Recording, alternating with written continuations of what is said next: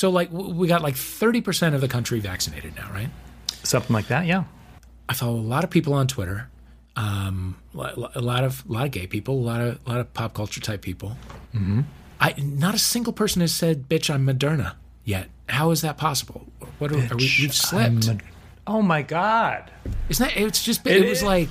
Wow. Yeah, it did take me a beat to even get the reference, but it's so obvious. It's right there. It's right there. It's right there. It's right there. We're slipping. We're a little bit out of practice, but that's okay. We're coming out of a year and a half long pandemic. It's to be expected. But when somebody out there, just take the leap and plunge. Tweet at us, "Bitch, I'm Moderna." Dive right in. I literally did a search for it and like nothing. It's very strange. But we're both double vaxxed, Matt. Double vaxxed. By the time this airs, I will be just about inoculated. And you as well. I got it. Well, yeah. I guess next Wednesday will be my safe date. Wow. Talk me through it. How were you? Mine, it's the same story as so many. Tale as old as time. Day of, fine. Next day, brutal. Felt like the flu. We were both just down and out all day. Felt better that night. Felt normal by the next morning. Okay. And now here we are. Yeah, same thing. I was absolutely physically devastated the next day. It was terrible. Yeah. I haven't been that sick in 10 years. But through the whole thing, I was like, then tomorrow I'm going to be fine, and then everything is going to be back to normal. And I cleared the day to wear sweatpants and sit on the couch and watch TV. Oh, yeah. Did I watch all of season 1 of the other 2 again? Yes, I did. Oh, it's so good. It's so good. Did I watch The Talk on CBS? Yes, I did. Oh, and so good? Not good.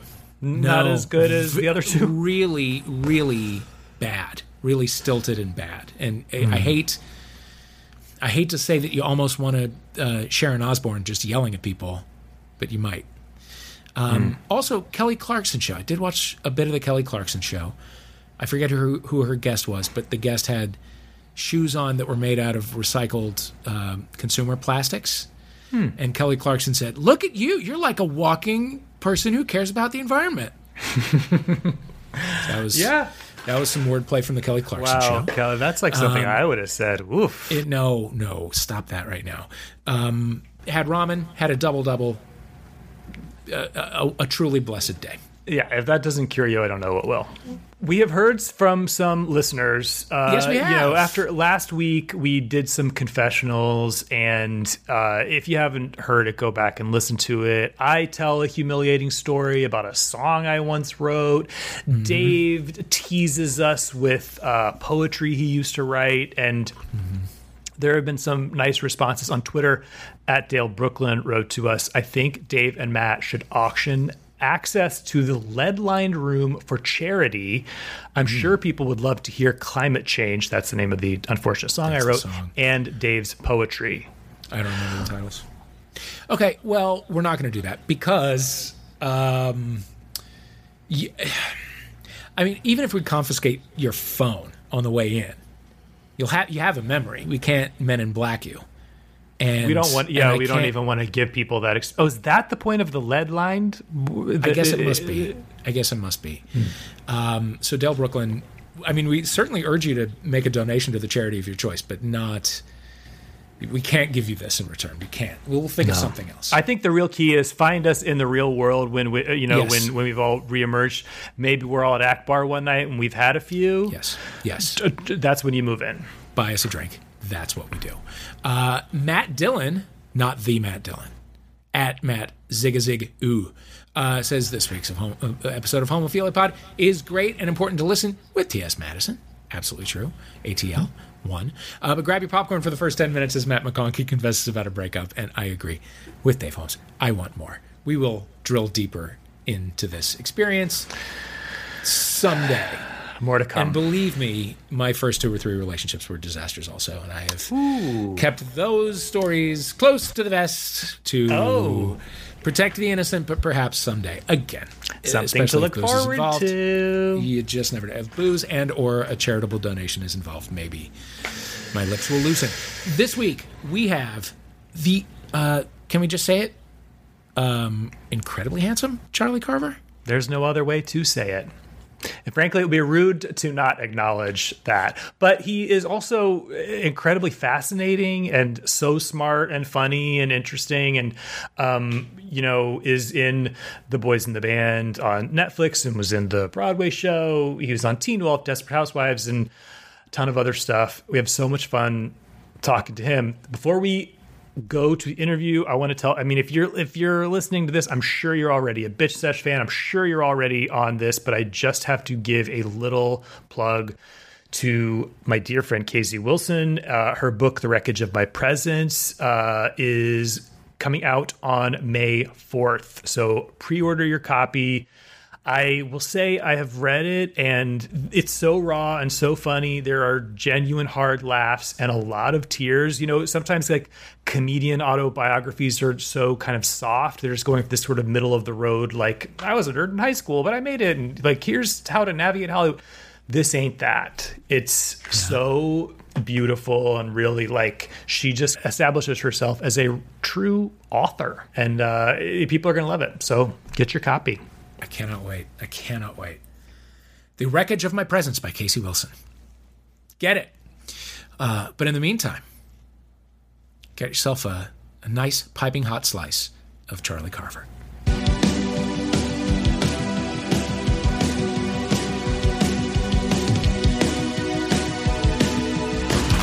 Where are you dialing in from? Where are you? I'm here in Silver Lake. So nice. Same city, different neighborhood. Great. Yeah. Great. Love it. Thank you. It looks like an elegant room, an elegant sort of den type area. I spent the last 6-7 months in London and watched a lot of British HGTV, and everybody over there is obsessed with this thing called the dine-in kitchen, which I think is just a kitchen with an oven and a dining table in it. Yeah. This is my dine-in kitchen. I wish I could do a 360, but yeah, I love this. It's beautiful. It's lovely. Thank you. It's lovely. Thank you. You're cowboy hatted. I am cowboy hatted. You are air potted. You're ready. Yeah, I wanted to ask you about London because when the pandemic started, I know you were stuck there for a good amount of time, I think, right? Yes, it was. So what were you doing to stay sane? Well, so we got there last, I want to say the end of January or the beginning of February 2020. I'm not sure I was altogether sane when I arrived. My dad was a historian of medicine and science. And so from a very early age, I was sort of primed to fear a pandemic. And I went to London somewhat happily, very grateful for the work, but also kind of against better judgment, having a big fear that this thing was going to become global, COVID. And yeah, we got there. Work was really great and fun. And then I sort of wrapped the first shooting block just as the world started to lock down. So I got back to Los Angeles, actually, right before the California lockdown, and was here holding tight until August. And I was in London from August until this past February. Okay. Yeah. What did I do to stay sane? I was with my brother in an apartment. So I don't know. I think we worked through a lot of our childhood trauma together and played video games. Productive. And ordered great Indian food. So it wasn't so bad. Wow.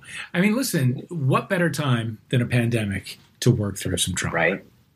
Seriously. Like the big, great global slowdown. Yeah. Stop, listen. Yeah. Good. Yeah. And the relationship has improved. The relationship has improved magnificently. Great. We actually we kind of turned it. I don't want to hype anything that's like not fully done, but we kind of turned it into a project, a writing project of sorts. We really got there. We really went down deep and, tried to be generative with all of that stuff. So yeah, I'd say it was productive. Okay. And how bad, relative to what you were fearing, how bad has the last year been? I mean, I sit atop all sorts of states of privilege. I've been okay, I'm lucky to say it's been a big sort of stop and which I've never had. I feel like I've never had this kind of stuff since I was 18 or 19 and entered the business and moved down to LA. So I felt like I got to take a big breath. And in that way, I'm immensely grateful for all of the things I learned and all of the things that came out of it. It's also, I don't know if you've heard that, I think it was a meme at some point, like circulating online, that people who tend to have high anxiety do really well in high anxiety situations, because all of a sudden everybody around them is sort of in the same state. And so I felt like once it became clear how I could take care of myself, how I could sort of isolate and keep safe distance. And when I was given a directive what to do at the beginning of this pandemic, I was like, oh, okay, I've been preparing for this my whole fucking life. Yeah. For everybody who ever thought you were nuts. Yeah. It's nice. It's nice when the din of the world is at the same pitch as the din inside your head. It's kind of, yeah. It's relaxing. Yeah, there was something comforting about that. Yeah, well, it was very unifying. I mean, I just felt, I hope that most people would say that there was just a sense of communion. We were all going through the same thing.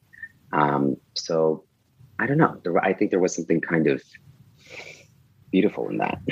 And Ian, I'd love to hear more about your I mean, you're a twin, obviously. You've acted together a lot since you were really young and now have your own careers. But I'm just curious about, finding that balance between, honoring this very special bond that you have with a twin and carving out your own path. Well, it's interesting. We actually weren't super close growing up. I think, should I give you I'll give you a little bit of biography here. We were always very different as children. We're actually mirror twins, which was something that was kind of hammered home since we were babies, which is where identical twins, like this monozygote, splits at the very last second. And so it's as close as you can be to being conjoined. But because it splits the last second, the egg splits perfectly down the middle, and there's this sort of oppositional symmetry. It's not bilateral symmetry, but I'm right-handed. He's left-handed. Every mole is flipped. There was just the sense of being mirrors and opposites for one another. And we have different birthdays. So I'm July 31st. He's August 1st. Our parents chose to celebrate those as separate special days, even from being little toddlers and stuff. And so we always had this sense of being very distinct from one another, kind of being flipped from one another. And that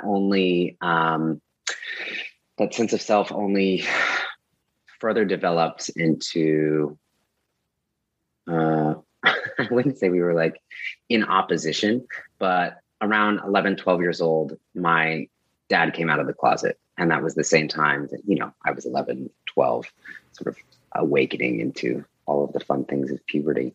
And so I knew at that point, I had a name for myself of what made me different from my brother. And we kind of took completely different paths from that point on. I threw myself a little bit more headlong into the arts, into a kind of creative identity. And my brother was much more of a traditional bro, we'll call him. He was into sports and academics. He went to this very old school, traditional East Coast coat and tie boarding school. And I went to an art school in the middle of nowhere. And so we didn't have much of a relationship because we only saw each other during some of the summer holiday when we weren't taking some kind of job somewhere, or, Christmas, Easter, when we were with one of our parents. And that only changed in our 20s. We both somehow ended up in Los Angeles, kind of independently of one another. We're living these lives in close proximity, but without a lot of contact. And then our dad got sick and called us and disclosed that, things weren't looking good. And for the first time since we were 11 or 12 years old, my brother and I moved in together to be able to take care of him. And that was really kind of the first time that we felt like we were twins. And it happened to coincide with when we started to work in this business together, Desperate Housewives and then Teen Wolf. That was all happening at the same time.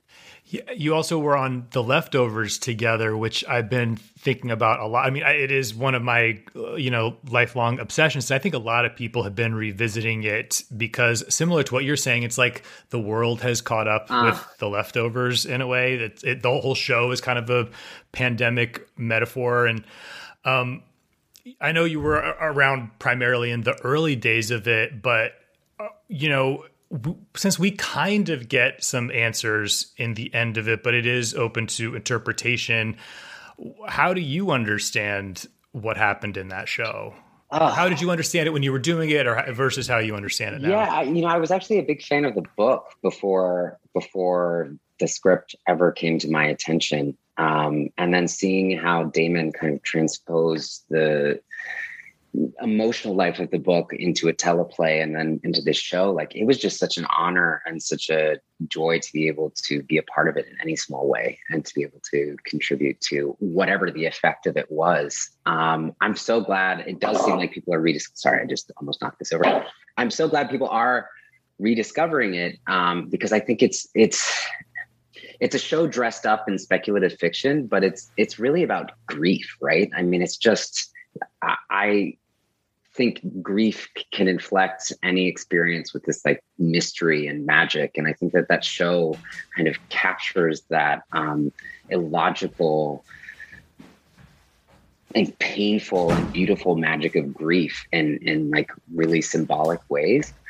I'm forgetting the question now because I feel like I'm going on a bit of a tangent, but yeah, I'd also forgotten that the Frost twins were in the book. And so when the script sort of landed in my inbox and I read it, I went, oh my God, I love this thing. Like, are you kidding me? There's a chance to get to be a part of this story. And I will say, I think as every script came in, everyone was so genial and nice and respected one another. And there was just this shared sense that we were telling a story and we had no idea how other people would be affected, but that we were all profoundly affected by it in a way that we couldn't explain. And I think that is the sort of legacy of the show for people who have seen it, is they sort of go, I can't really explain to you what this did to me, but it did something. And I think you should see it for that reason. I will say, like, I think a year after the first season wrapped, we all thought that the show would continue being set in upstate New York, and they decided to kind of move it to Texas for the second season, Australia for the third. But Max Richter, who composed the score, which was so beautiful, he did a small show in New York City, and a lot of the cast and the crew and the producers came, and it was our way to sort of celebrate what had happened together. And I wasn't expecting, I think I maybe had like half a brownie before I went, but I was just sobbing because that music had captured something about the show too, something just unnameable, but really powerful. Yeah. And so much of it is about the search for meaning that I guess is always relevant, but especially in the wake of, big grief and big loss. So what is your relationship to that? Do you have a relationship to religion, spirituality? Oh gosh. I do. I feel like in some ways I've had to create my own relationship to those things. I hesitate to call myself spiritual because that's a sort of, I feel like that has a brand force, but I grew up in kind of a religious household, as in an unreligious household. Yet from a very early age, like I was attracted to ritual. I was attracted to people gathering in a place on a regular basis. I think it was having been ripped out of, was born and raised in San Francisco. And then, when my parents' whole thing fell apart, I ended up moving to this tiny town of like 3,000 people and wanted to feel like I was a part of something. So I would go to Catholic mass by myself with my Catholic friends without my parents as a little boy, or to the Presbyterian church or to the Jewish temple. Like I was really drawn, I think first and foremost to community, but also ritual and whatever that felt like at that age. And at the same time, like my parents, if I could describe them, I would say that there's almost something sort of Unitarian about how I was raised. Like there was something syncretic. They tried to like blend an understanding of nature and ecology with some of the teachings of Jesus that they could never, ever, ever paraphrase correctly, or Buddhist thought. And it was just sort of this continual conversation as I was like developing from a little boy into a young man of like, what is your integrity about? What are your feelings about these things? What are these sort of what are the core beliefs that you find important and can adhere to?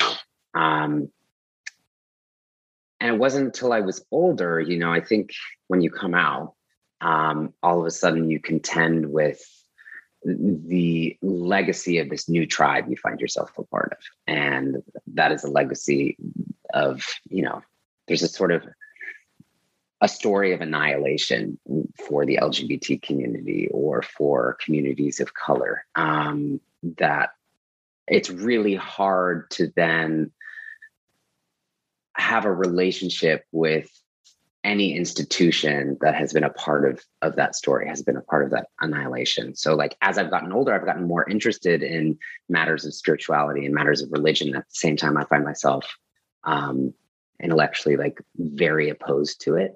And there's a sort of dissonance there of like, what do I feel versus what do I know or think about the world?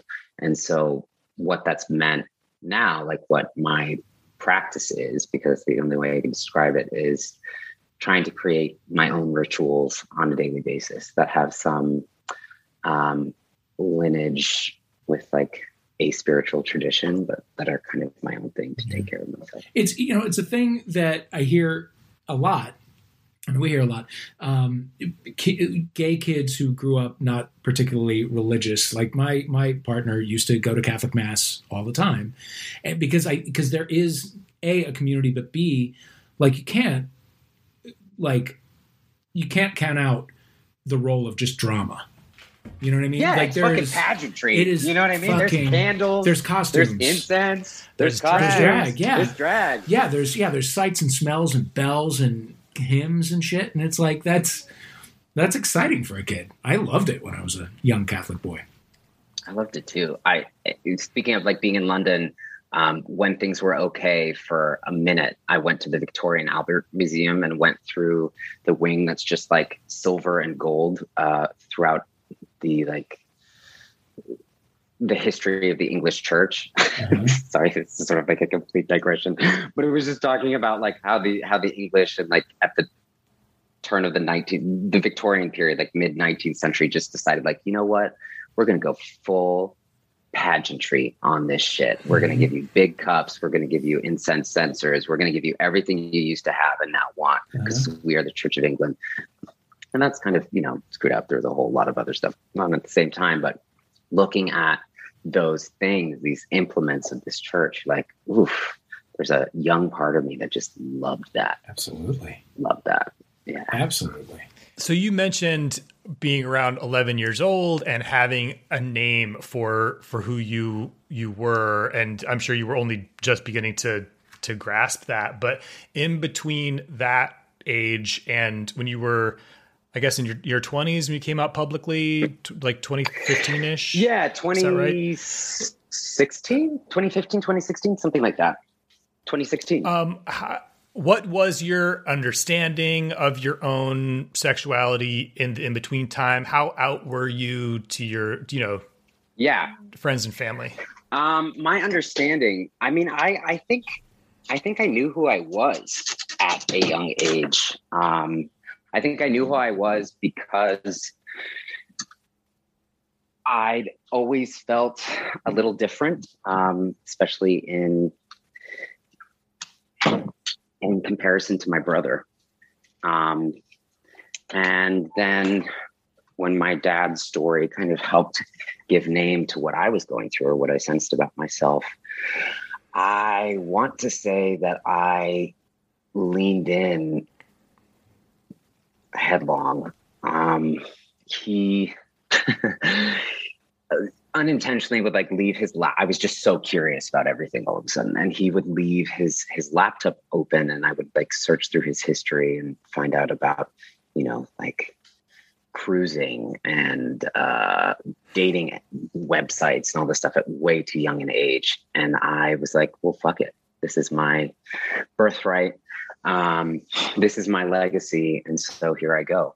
So on the one hand, I was living this, like, I was a very dedicated student, but then I had this whole secret life of like sneaking out, or when I went to this arts boarding school, sneaking off campus. And I would, or when I was on holiday, you know, on vacation at my dad's or at my mom's. My mom lived in rural Northern California, but my dad lived in New Orleans and Auckland and Melbourne, New York City, Washington, D.C.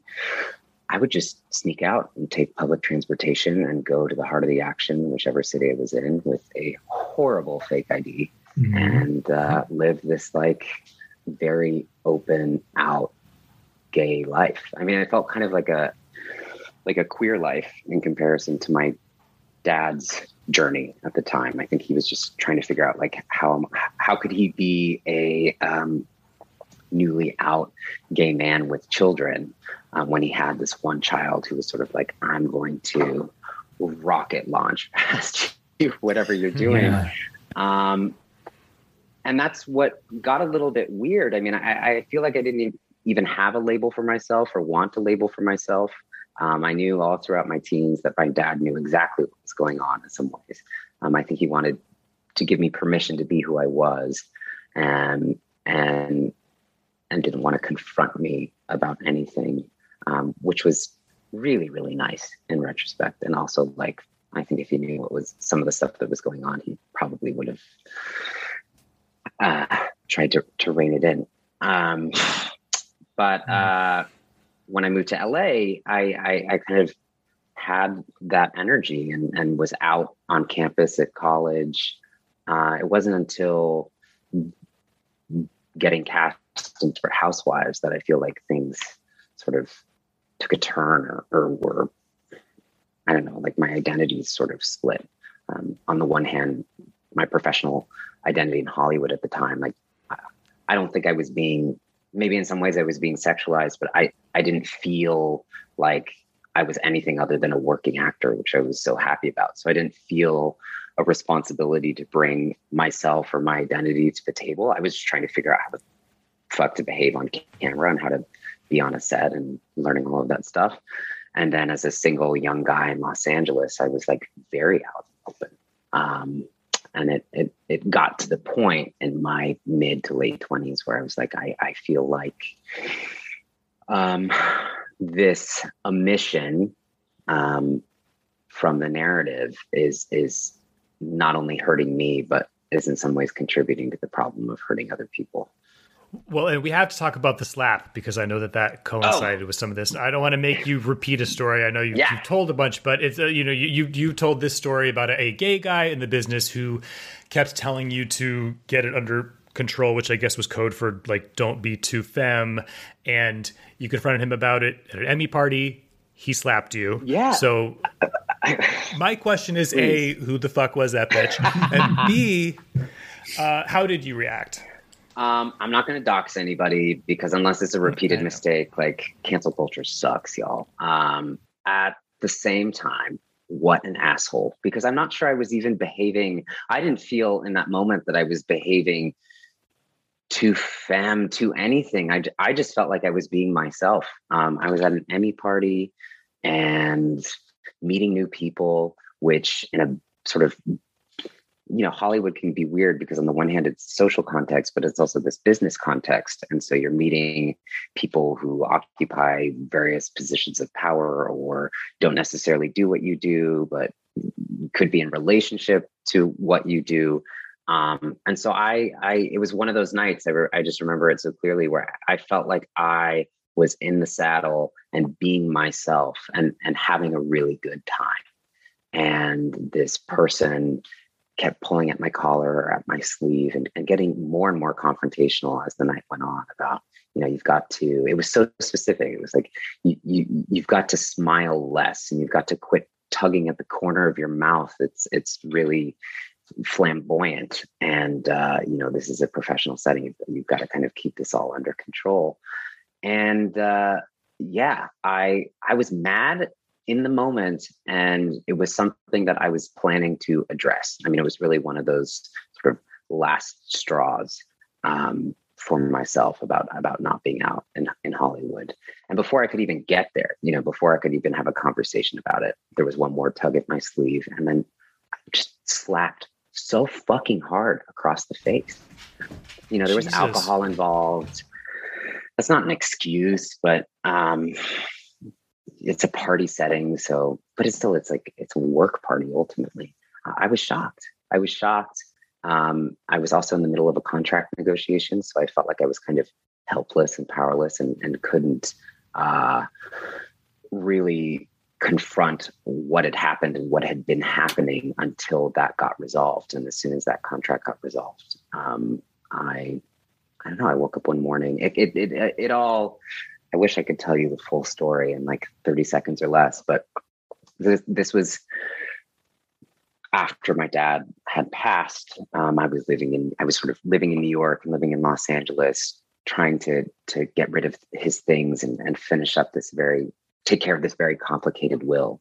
And on the day that we were able to kind of get some closure on his estate, for lack of a better word, I just went, you know what, this is a complete new chapter of my life. And that's when I called this person and confronted them about what had happened, and then called some friends and family and said, like, this is what I want to do. It's what I've been wanting to do for years. And I don't know what it is, but I'm coming out and I'm doing it on my own terms. And I don't want to go through anyone other than my own channel, which at the time was this little Instagram.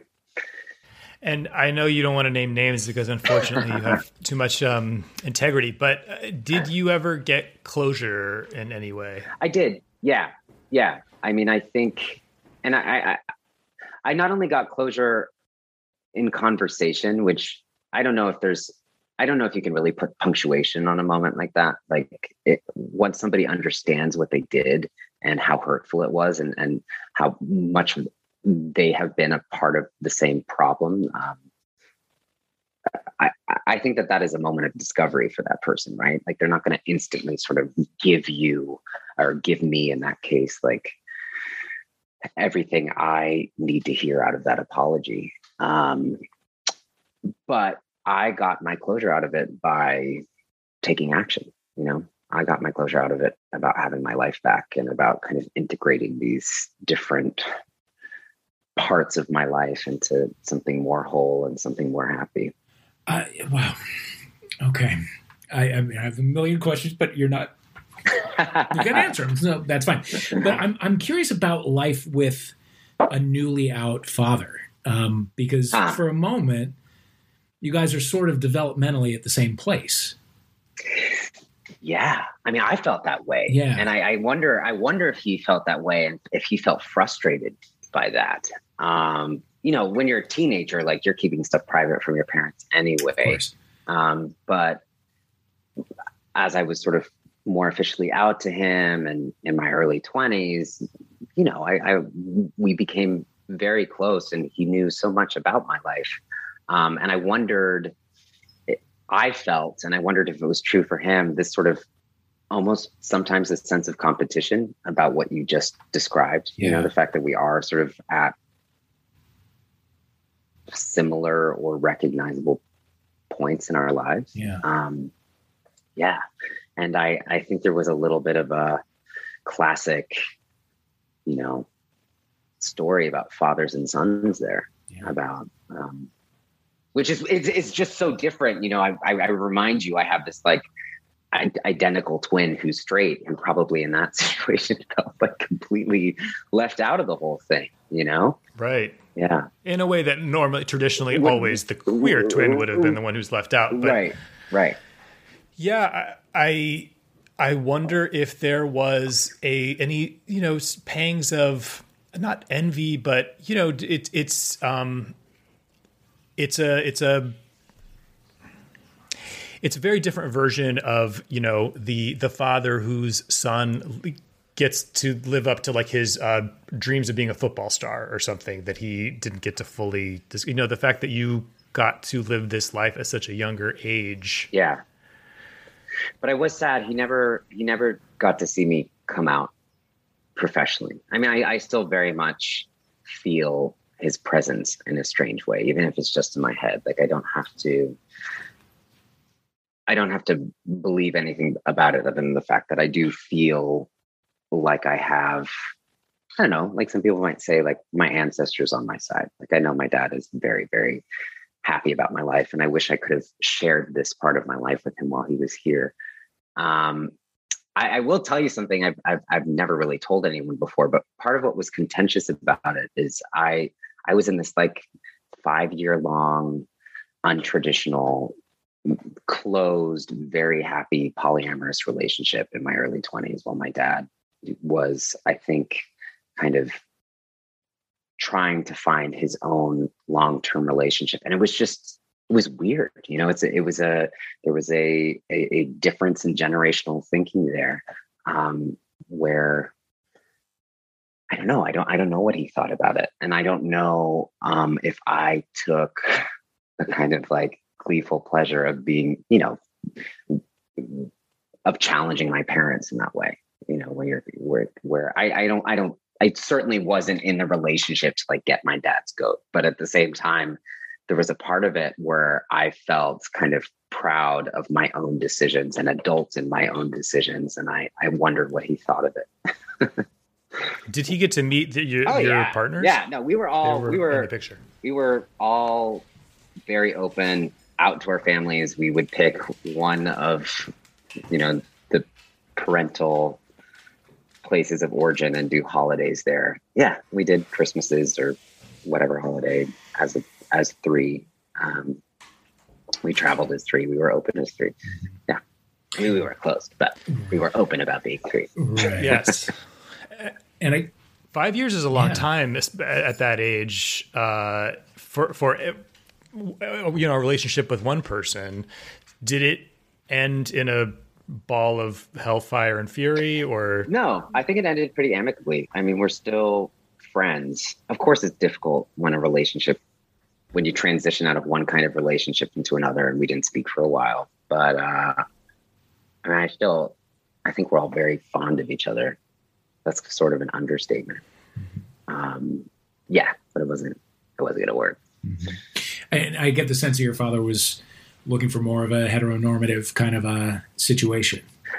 Well, so that's the thing. I don't know if he was, because it seemed like that's what he wanted. I mean, shortly after he came out, he did have a partner, a younger man who we got to know, and who was great. I mean, both my brother and I loved spending time with this guy.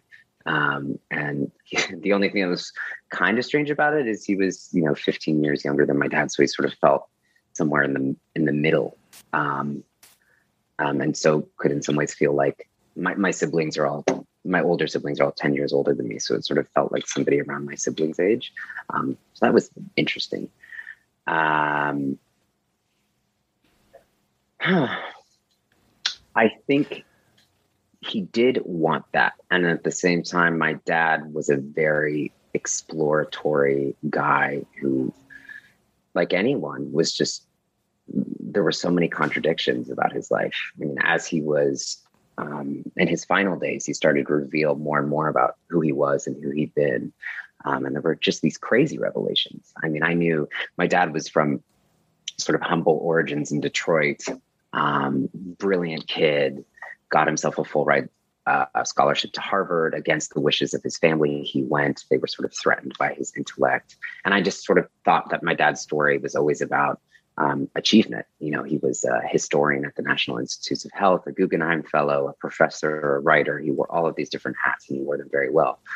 But then, you know, as he neared the end, he told me about how he was intended to be a conscientious objector during the Vietnam War. He wasn't drafted, but he ran away from his life on the East Coast, from sort of this Ivy circle that he was moving around into Taos, New Mexico, and moved in with a male lover and lived in a shack and dropped acid for a year and ran out of money and had to become a janitor at a hospital to make ends meet. And that's when he decided he wanted to go into medicine.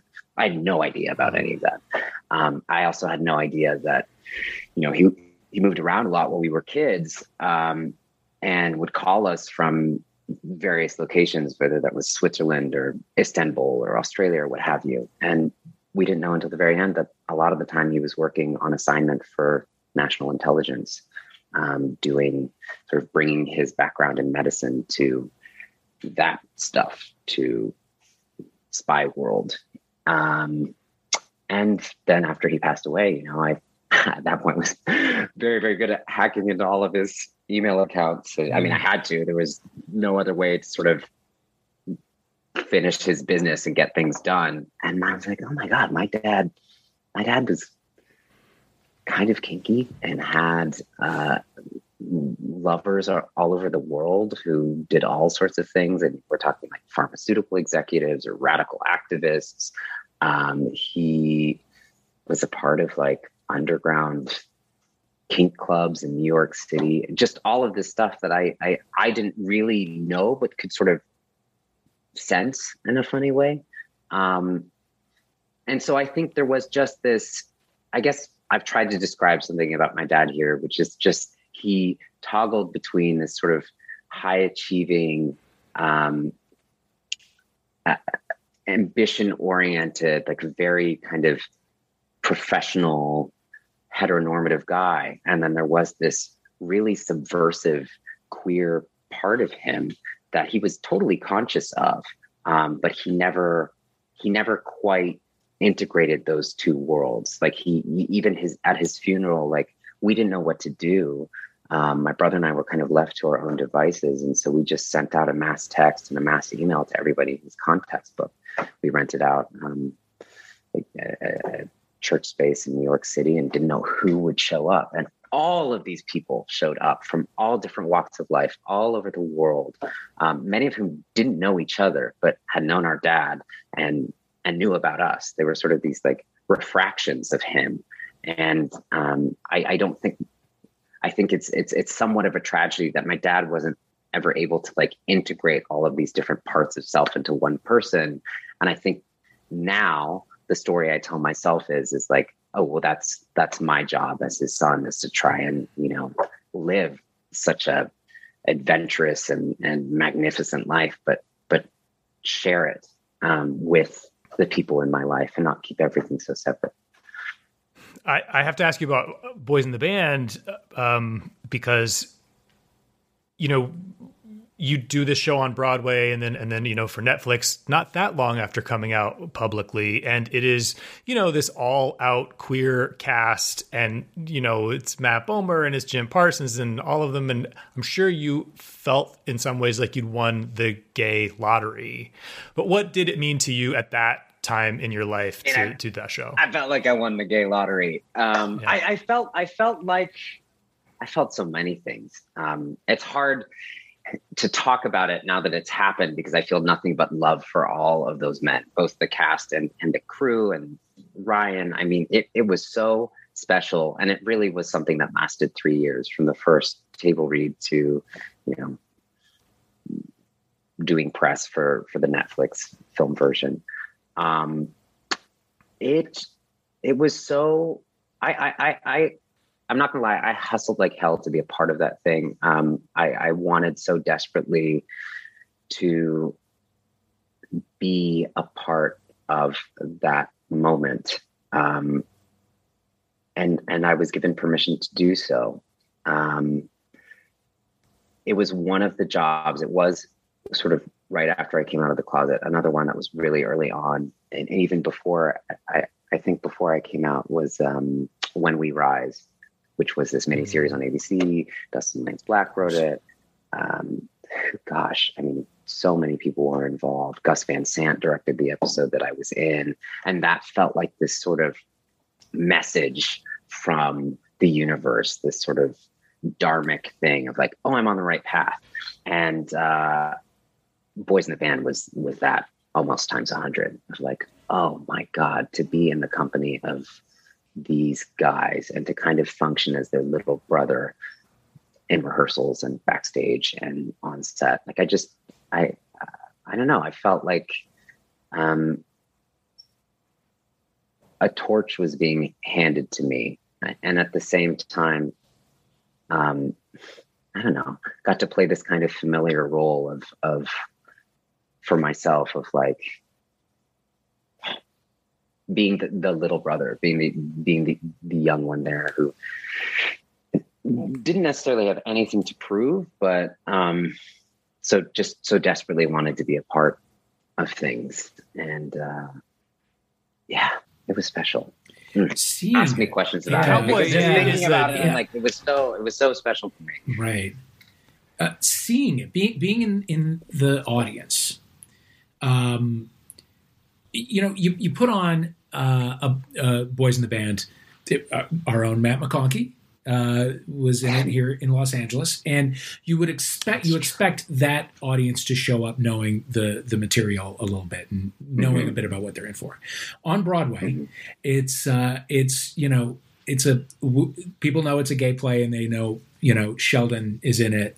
And so I remember showing up and being like, the people around me might not know 100% what they are in for. And there were moments where the tension was extremely thick in the theater. I mean, it was thick. Yeah.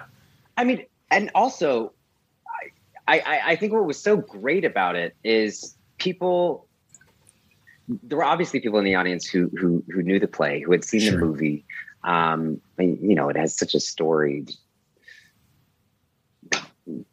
it's so storied in terms of like LGBT cinema and LGBT art and performance. And there were other people who really were there because of Jim, or because of Matt Bomer, or because of Zach, or Andrew Rannells, or what have you. But we were shocked how every night before the curtain even went up, even though there wasn't a fucking curtain, it was just, a blank stage, it felt like a party. Yeah. I mean, everybody, it crackled in the audience, to the point where like the first couple of previews, we really had to learn how to kill some of our own laughs, because the runtime went on like an extra 20 to 25 minutes. I mean, the audience was so there for it and so wanting to have a good time. And that was unexpected. And it was wonderful. It made the show feel like it transcended the sort of boundaries of being gay entertainment for the contemporary, like, accepting masses. It was just this moment, in a way, a moment for a limited run, a moment for theater in New York. Yeah. And you play Cowboy, who is, a sex worker and is very objectified by the other characters. I mean, he is literally a walking birthday gift, but I know it was important for you to humanize him, and you certainly did, but I just wonder, how did you connect to that part of him? Yeah, I felt like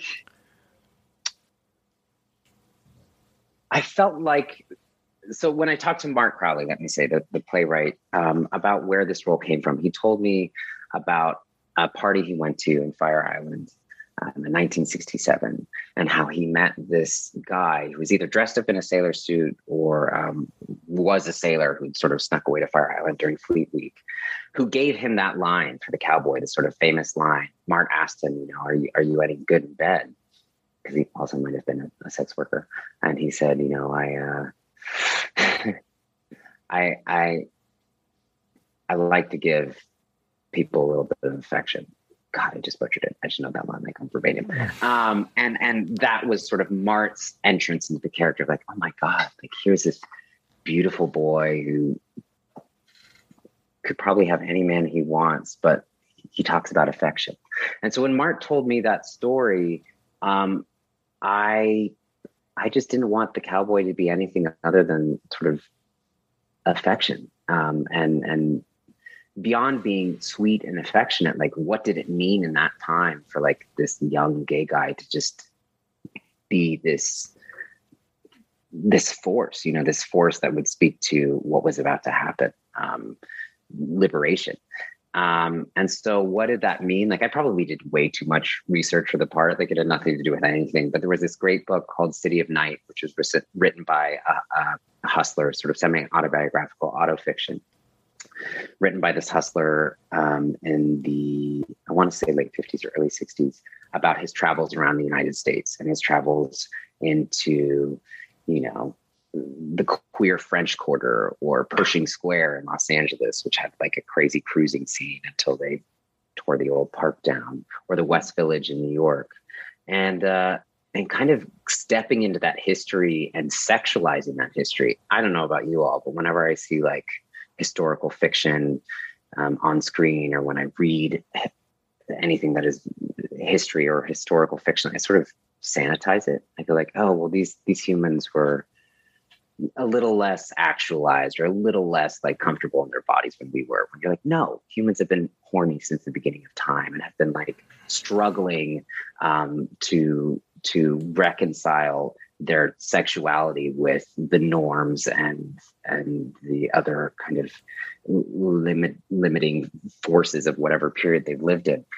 So in reading that book and in reading more about the history and in our conversations with the cast and with Joe Mantello, our director, like history suddenly became very erotic to me. And then I just felt this sort of freedom to be a version of myself in the play. Like, oh yeah, well, this is a part of me in 1968.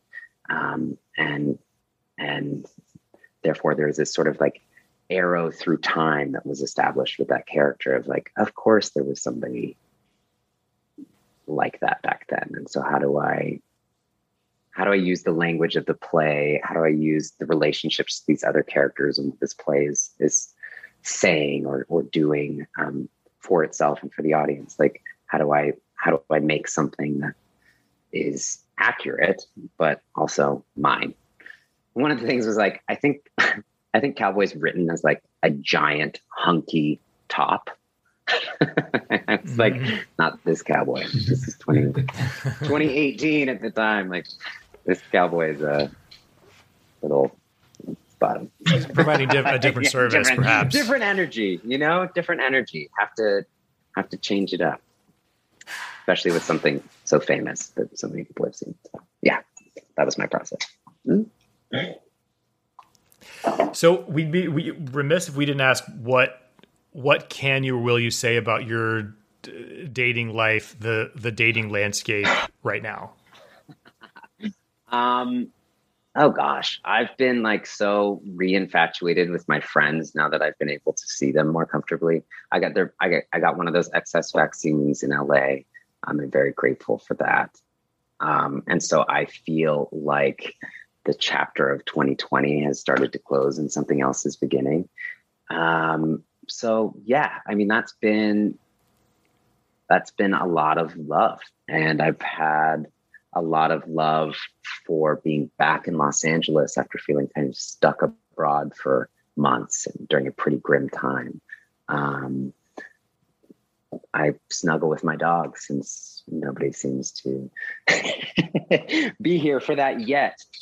Dating's weird, man. I don't know if I'm paranoid or accurately reading the fact that I think, when you're kind of, I don't think of myself as anybody other than Charlie, yet there are clear instances where I go like, oh shit. In some situations, like I'm a little bit famous, and I can't always tell if I'm being paranoid about receiving that energy or if I'm just sort of accurately reading the room or reading the situation. And it is a little, can you say inhibitive? Is that a word? Like, it makes it hard to kind of feel free in matters of romance or dating. Like, I tried getting on Hinge a couple weeks ago, 2 months ago, and my dating profile got permanently banned. It got flagged. Oh, they thought you were fake. I think that's what happened, right? They thought it was fake. And I've tried to appeal it because it felt, I don't know, I was excited by it. I thought that app was pretty groovy. And, wanted to put myself out there. And so with that gone, I'm like, fuck. I mean, of course there are other dating platforms or what have you, but I really do like meeting people in person. I do like, I don't know, not only the story that gets established about like making eye contact across the room or being introduced by friends, but I do think there's something absolutely real about pheromones and chemical attraction and vibe, air quotes, if you will. So yeah, I don't know what the future holds. I'm excited for a summer if it can bear all of the really excited energy that's about to come at it. Like I hope that we can very cleanly and clearly say, okay, it is responsible to go have a little bit of fun, because I will be right out there on that dance floor. Yeah. And Same. so I hope that, I do hope that I meet one or several people out there in the real world. So, Charlie, as somebody who has been expecting this moment in world history for a while, have you given any thought to what might lie after? Like, what are we moving into? I have. I mean, I think what's so different, I'm, by the way, not an expert historian or have truly any right to talk about like the history of pandemics and plagues. But when you think about it, every major plague, whether it has been a true pandemic, for example, something like the Black Death, or a localized plague like, the Great Plagues that would strike various cities in Europe, it has always been a major inflection point, because it points to structural inequities, technological inequities, and it does a sort of hard reset. And I'm not the first one who's saying this. I'm not telling you anything new. I think the world is going to change profoundly in ways that we can track and in other ways that we can't in the next 5 to 10 years and in the immediate aftermath of this thing. I've been reading this book called Caliban and the Witches by Silvia Federici. I hope I'm saying her name correctly. Who's this sort of Italian philosopher / gender studies honcho.